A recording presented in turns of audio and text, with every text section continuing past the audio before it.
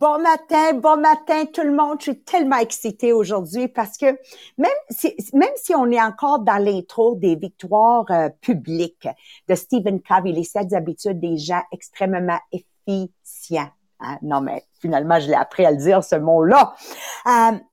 C'est sûr et certain qu'on doit comprendre l'importance des paradigmes de interdépendance. OK? Pour celles que vous nous rejoignez la première fois, c'est important d'être indépendant, mais tout en étant interdépendant. Ça veut dire que moi, Mélissa, je sais fonctionner tout seul. Puis toi, tu sais fonctionner tout seul. Puis Marie-Pierre, elle sait fonctionner tout seul parce qu'on travaille les trois ensemble. Mais c'est aussi de comprendre que je peux pas être à ma meilleure sans Mélissa. Mélissa peut pas être à son meilleur sans Marie-Pierre et vice-versa. C'est ça, indépendant, mais interdépendant. Exactly. Et c'est seulement là qu'on peut s'élever à la prochaine niveau. Maintenant, on veut tout être libre de dette, qui est la vision des diamants, libre de dette. Financièrement à l'aise, ça veut dire que j'ai plus d'hypothèque à payer, j'ai un gros compte de banque, probablement des immeubles à revenus qui me génèrent des revenus passifs. OK? En effet, je veux tellement que vous faites de l'argent que vous pouvez venir en aide à quelqu'un, de donner à quelqu'un comme Annie Marchand qu'elle avait donné à sa belle-sœur 15 000 $ pour qu'elle puisse prolonger son congé de maternité. Ça n'a même pas paru dans son compte de banque. C'est là la vision que je veux vous amener. Right? 1000 millionnaires, faut comprendre que faut maîtriser avant tout nos victoires internes. C'est ça qu'on vient de couvrir dans le podcast. Donc, si vous nous rejoignez pour la première fois, je vous encourage d'aller chercher le livre. Je vous encourage de le lire en écoutant les podcasts précédents. Puis, je pense que là, Marie-Pierre, bientôt, on va avoir un nouveau système qui peut par livre. On va regrouper les podcasts ensemble. Et seulement là que je peux arriver sur la plateforme publique puis être un succès. Puis, qu'est-ce que Stephen Covey est en train de dire? Il dit, pour réussir sur la plateforme publique, faut comprendre, l'interdépendance et l'importance de faire des dépôts majeurs dans le compte de banque émotionnel. Donc, visualiser un compte de banque émotionnel, puis à chaque fois, je fais ces 6 choses-là, je suis en train de déposer dans le compte de banque émotionnel des gens que je fais affaire avec. Donc, les gens, pour moi, mes priorités, c'est mon conjoint, mes enfants, ma famille, c'est-à-dire sœur, belle-sœur, frère, beau-frère, etc. Mon travail qui est mon MLM à moi depuis 38 ans. Et la preuve que ça fonctionne, voilà, parce que je parle jamais à travers mon chapeau. Et c'est ça que j'adore notre podcast. Peut-être c'est pas le podcast le plus sophistiqué, mais it doesn't matter, it's a real podcast. Ça veut dire que je vous parle aujourd'hui d'expérience et d'une certaine expertise que j'ai acquis dans les 38 dernières années. Mariée depuis 34 ans, puis des hauts et des bas, encore aujourd'hui. Des fois, là, tu peux avoir le conjoint ou la conjointe qui se comporte comme un bébé lala. Tu sais, ça finit jamais. Mais c'est toujours comment qu'on va garder nos souliers de paix. C'est ça qui est important. Et c'est ça que je vous amène à la plateforme avec mon expertise.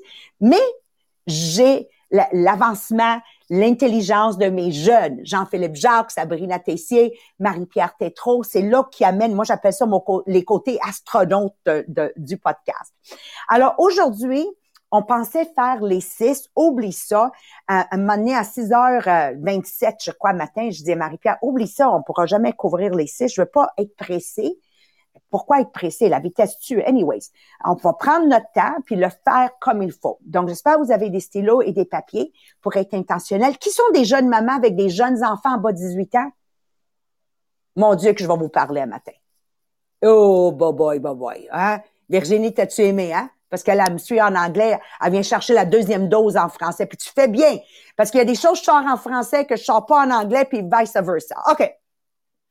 Donc, ici, notre mission, la vision, c'est 1000 millionnaires. Mais la mission, c'est niveler vers le haut, d'être responsable, de prendre responsabilité. T'sais, même si des fois, là, j'ai un accrochage avec mon conjoint, je dis toujours, comment j'aurais pu éviter l'accrochage?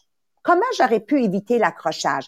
Et il y a toujours une façon pour l'éviter. Donc, la prochaine fois, la relation devient de mieux en mieux et c'est comme ça que vous allez appeler vos conjoints James Bond ou les gars James Bonnet, OK? Alors, on part. Dépôt numéro 1, c'est comprendre l'individuel. Mon astronaute, Marie-Pierre, va délivrer la définition de ça. Oui, donc c'est vraiment une des 6 façons d'effectuer les dépôts ou de réduire les retraits. Donc, de comprendre l'individu, c'est juste de dire, on sait pas c'est quoi qui constitue un dépôt pour une autre personne jusqu'à temps que tu vas comprendre la personne. Parce que quelque chose qui pourrait être un dépôt pour toi, de dire, on va aller marcher ensemble pour jaser, on va sortir pour aller prendre une crème glacée ensemble, on va travailler sur un projet commun, ne sera pas nécessairement perçu par l'autre personne comme un dépôt. Il pourrait même être perçu comme un retrait si ça touche pas les intérêts ou les besoins profonds de la personne que tu as devant toi.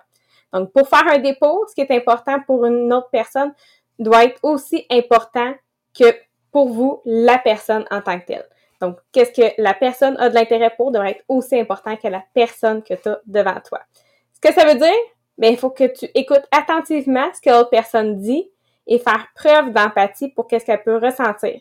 C'est important de prendre soin des autres et d'agir avec gentillesse avec eux. Donc, de vraiment aller chercher le besoin profond de la personne pour pouvoir dire, si je veux faire un dépôt, si je veux faire quelque chose de gentil pour l'autre personne, tu vas savoir exactement quoi faire pour cette personne-là. Donc, Maria, tu as un exemple pour nous pour ce premier type.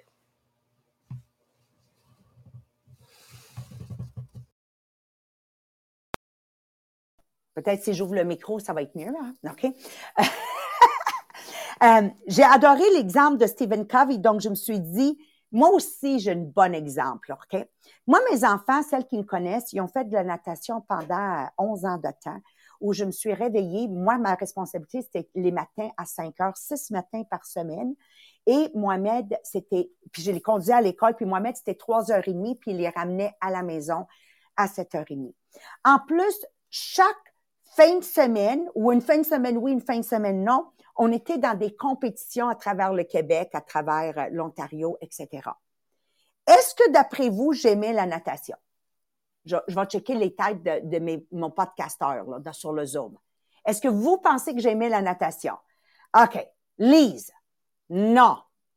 Non. Pas en tout. OK? Premièrement, c'est le sport le plus plate à regarder. En tant que parent dans les estrades, regarder une compétition de natation, c'est plate. Regarder de l'entraînement de natation, c'est plate. Il fait plus de 100 degrés. Mes cheveux frisent, puis j'ai l'air de la chienne à Jacques. Non. Mais, Lise, j'aime mes enfants à un tel point que je l'ai faite. C'est ça que Stephen Covey dit. Understanding the individual, comprendre l'individu. Moi, je comprends que pour mes enfants, c'est important. Je l'ai fait pour l'amour de mes enfants. Et c'est pour ça que, des fois, on fait erreur d'utiliser the golden rule. Faire aux autres ce qu'on veut que les autres font à nous. En effet, qu'est-ce qu'on est en train de dire? C'est comprendre les autres comme on voudrait être comprise. Vrai ou vrai? OK? Alors, c'est un petit tweakage dans la phrase de la règle d'or, mais un tweakage qui représente beaucoup plus. Je vais vous donner un autre exemple. Moi, mes enfants, j'ai Yasmine qui est high performer universitaire, vraiment brillant, la plus jeune. J'ai Ahmed, high performer universitaire, brillant. Quand je parle de brillant, je parle de brillance à l'école. Nadia, c'est plus une manuelle.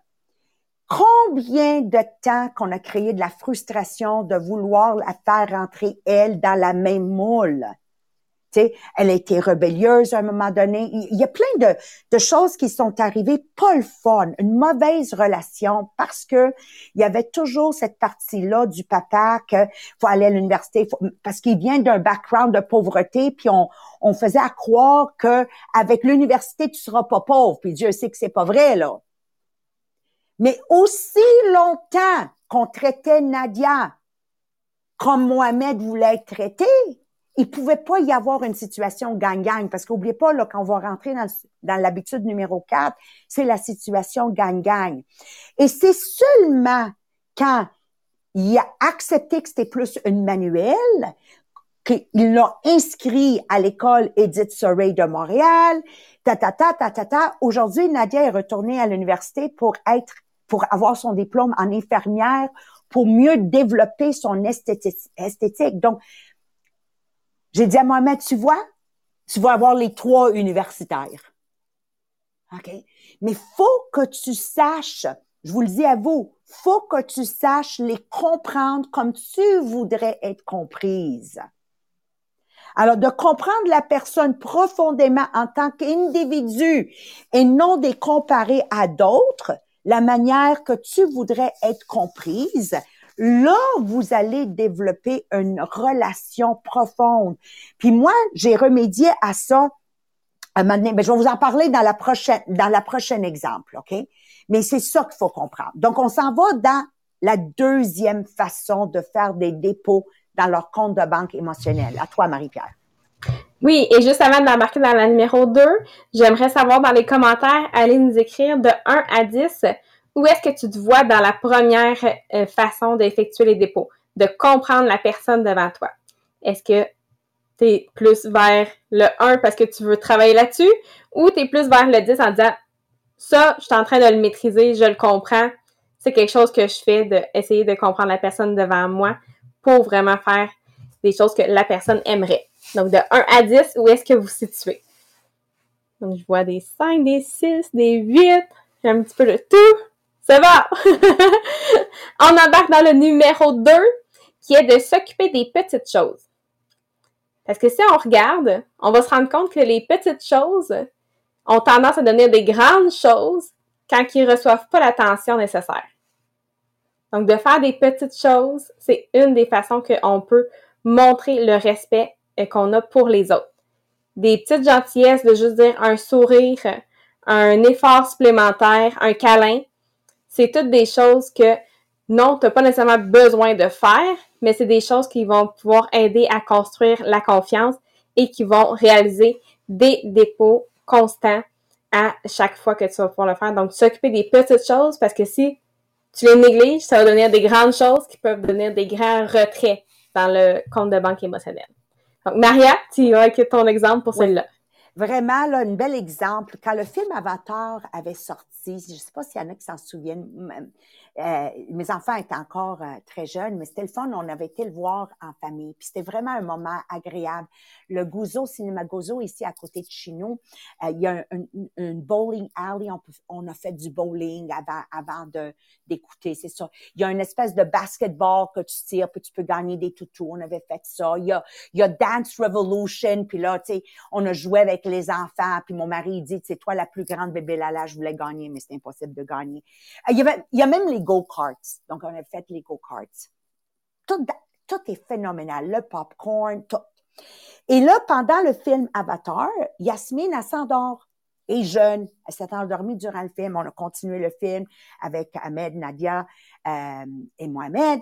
Et à la fin du film, Mohamed prend Yasmine. Là, tu dois savoir que Nadia, son papa, c'est tout l'or du monde. Tu sais, chaque enfant est attiré par un parent. Vous me comprenez? Bon, faut que vous compreniez, c'est ça que j'ai oublié d'expliquer en anglais, c'est que Nadia, son super-héros, c'est Mohamed. OK? You have to understand this. Puis là, je vous ramène à la scène. Ramasse Yasmine, l'amène dans l'auto, la garde sur elle, pas de ceinture de sécurité. Non. Qu'est-ce que tu veux, un Algérien puis une Italienne ensemble, là. On se rend à la maison, prend Yasmine, la couche dans le lit. Pendant que Nadia va se brosser les dents et tout ça, il s'en rend compte que Nadia est triste. Comme Mohamed dirait, est tristo. Il dit, pourquoi t'es tristo? T'as pas aimé le basketball? T'as pas aimé? Oui, mais comme triste bête, si tu veux. Puis, elle est émotive, puis elle n'arrive pas à comprendre. Puis, Nadia dit, je sais que t'aimes Yasmine plus que moi. Donc, imagine-toi toute la soirée, qu'est-ce qu'on a vécu ensemble. La seule chose qu'elle a retenue, c'est que son héros, papa, il a transporté Yasmine dans ses bras. C'est la seule chose qu'elle a retenue. OK? Nadia est extrêmement sensible.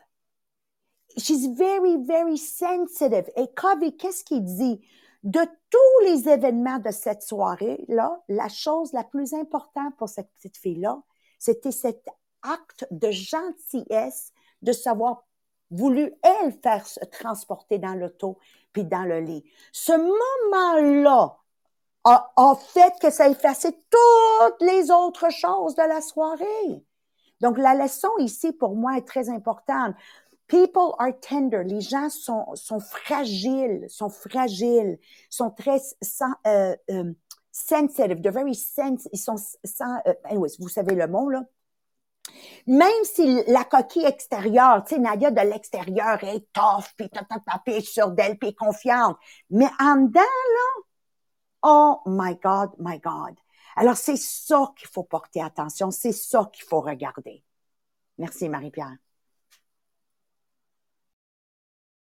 Là, pour le numéro 2, on veut savoir, dans les commentaires, allez nous écrire de 1 à 10, où est-ce que vous voyez sur s'occuper des petites choses, de faire des petites attentions. Donc, où est-ce que vous situez? Est-ce que c'est quelque chose que vous voulez travailler? Est-ce que c'est quelque chose que vous pensez que vous maîtrisez déjà? Donc, de 1 à 10, où est-ce que vous voyez sur s'occuper des petites choses?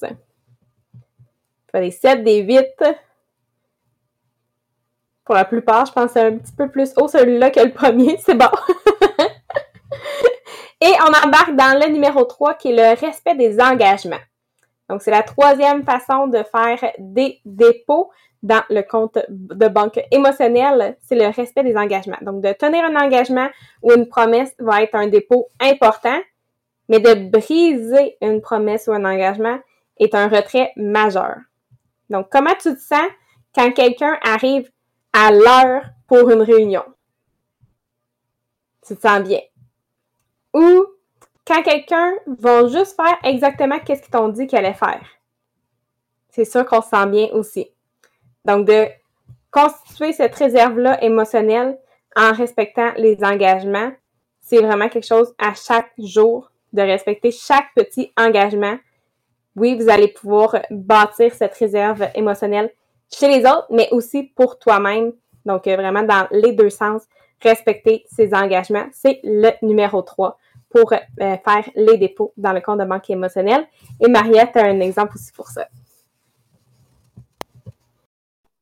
Moi, la plus belle exemple que je vais adresser aujourd'hui, c'est nous les parents. Okay? On va commencer avec celle-là. Qui a déjà menacé leurs enfants que s'ils ne se ramassaient pas la chambre, on va tout jeter au vidange? Qui l'a déjà fait? OK. Qui l'a fait réellement? Parce que je sais que tes enfants ne l'ont pas ramassé leur chambre. OK. Voilà. Alors, c'est là, ça commence là. Garder ses engagements, ses promesses. Quand moi, j'ai dit la première fois à Yasmine, 13 ans, puis Nadia, 15 ans, ils étaient dans la même chambre. Si vous ramassez pas votre chambre, je vais tout mettre dans un sac de vidange puis je vais le jeter. OK? Parce que moi, la partie de Stephen Covey qui dit de raisonner, tu sais, on avait couvert précédemment là, la partie d'achat. Non, j'ai pas autant de paroles. OK? Il y a un côté quand même de moi italien. Là. Alors, mais je sais garder mes engagements et ils l'ont pas fait. J'ai rentré dans cette chambre avec un gros sac noir de poubelle, tout, le toutou à terre, les jeans que je venais d'acheter la semaine passée, même le iPod qui était à terre, qu'à l'époque c'était 500 ou 600 piastres, tout dans le ça m'a fait mal, je pense, plus moi que eux, parce que c'est moi qui avais dépensé l'argent, là. J'ai pris le sac, vous savez, des filles, là, et c'est allé dans le bac à donner. Okay. Je vous pose la question. Quand j'ai dit, la semaine d'après, ramassez votre chambre, qu'est-ce que tu penses qui est arrivé?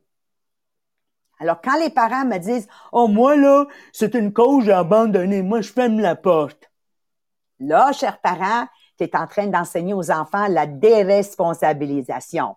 Donc, j'en profite, c'est juste moi qui parle.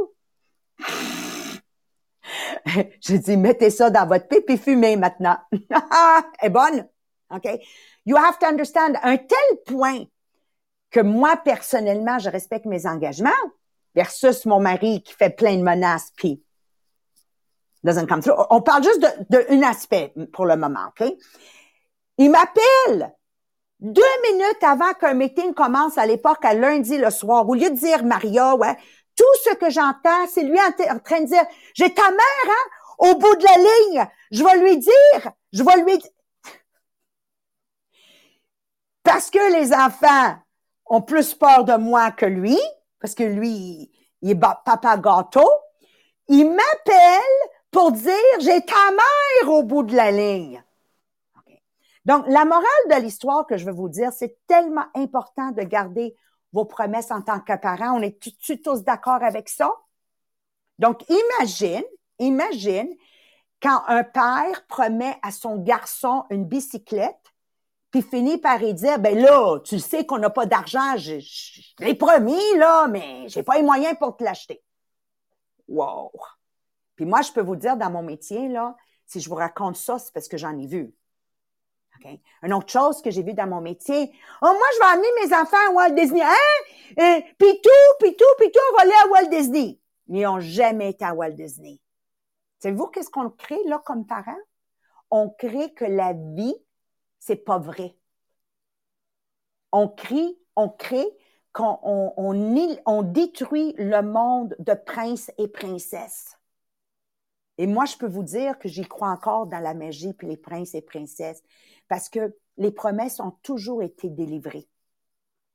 Puis des fois, vous allez me dire, oui, mais moi, je délivre pas mon conjoint. C'est pas grave. Autant qu'il y a un exemple de parents absolument qui respectent ses engagements. Cultivez l'habitude de toujours garder vos promesses que vous faites. Vous bâtissez un pont de confiance entre toi et ton conjoint ou conjointe, entre toi et tes enfants. Moi, je suis dans la vente en direct entre moi et mon effectif de vente. Okay? Bâtissez ce lien de confiance. Quand moi, j'ai dit à mon mari en 89, Mo, rejoins-moi dans le monde MLM, je te promets que tu vas faire plus d'argent qu'en tant qu'ingénieur. J'ai gardé ma promesse. J'ai travaillé. On a travaillé. Parce que j'y ai fait une promesse qu'on gagnerait plus d'argent que s'il allait travailler avec son doctorat. Avez-vous gardé votre promesse? Là, je m'adresse au monde qui sont avec moi dans mon MLM. Quand tu as dit à ton mari, je rejoins, tu vas voir, ça va être dur au début. Avez-vous délivré? Si mon mari me supporte pas, mais moi non plus, je te supporterai pas.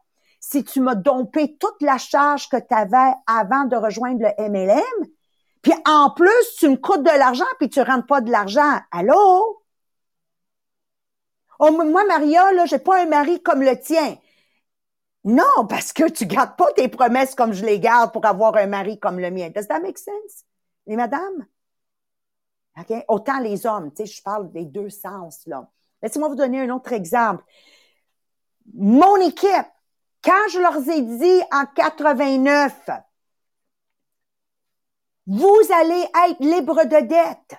J'ai délivré Annie Marchand. La première chose qu'on a faite, c'est clairer sa carte de crédit. Stéphanie Séguin, Sylvain Lalonde. Je mentionne juste mes 3 tops, là, juste pour la cause d'aujourd'hui. Je n'ai jamais accepté d'être un leader sans délivrer sur mes promesses. Parce que mon succès m'importe peu. Qu'est-ce qui est important, c'est que toi, tu réussis. Et c'est pour ça que je dis à mes leaders, êtes-vous un étudiant? Êtes-vous toujours en train d'apprendre comment être une meilleure version de toi-même et délivrer sur tes promesses? Deliver on your promises. C'est ça la chose la plus importante. Donc, gardez ces promesses. Cultivez une culture de promesses. Pourquoi maintenant? Parce que quand j'ai eu tort, puis tort j'ai eu souvent, parce que le pont de confiance est bâti entre moi et Mohamed, ça coule en dessous du pont comme de l'eau. Vous voyez? Quand j'ai fait une erreur avec mes enfants, tu sais, moi, je suis une mère criarde, puis c'est pas bien, je sais. Mais, you know what? Ça coule en dessous de l'eau, en dessous du pont comme de l'eau. Savez-vous pourquoi? Parce que j'ai toujours gardé mes promesses. Le pont de confiance est quand même là. Maman est fatiguée. Tu sais, ils comprennent. Avec mon organisation, quand on est arrivé, on va parler du COVID, quelque chose de récent, puis là, on était en chute libre le mois de mars et le mois d'avril 2020. OK, là, je n'étais pas en train de délivrer sur ma promesse. Vous allez être financièrement, là.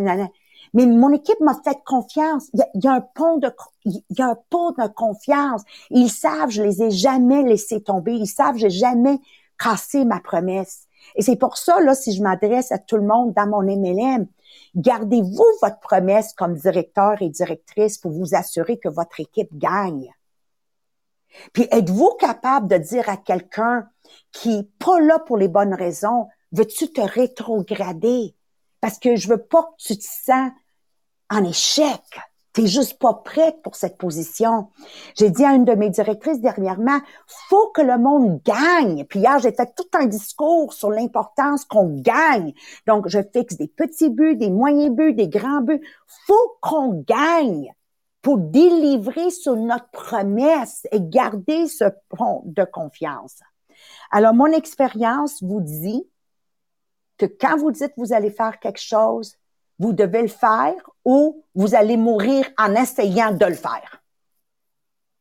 Mais il n'y a pas de « je jette la serviette ».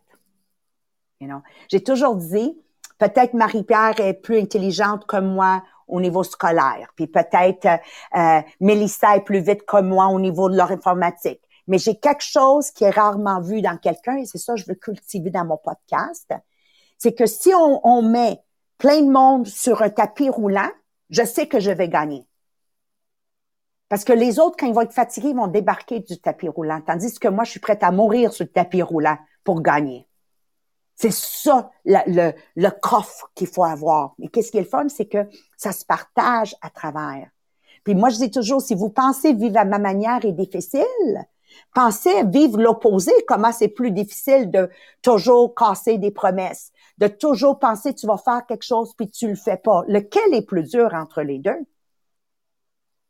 Think about it. Alors, aujourd'hui, on vous laisse là-dessus. Je sais, Marie-Pierre, tu as un dernier exercice à leur faire faire.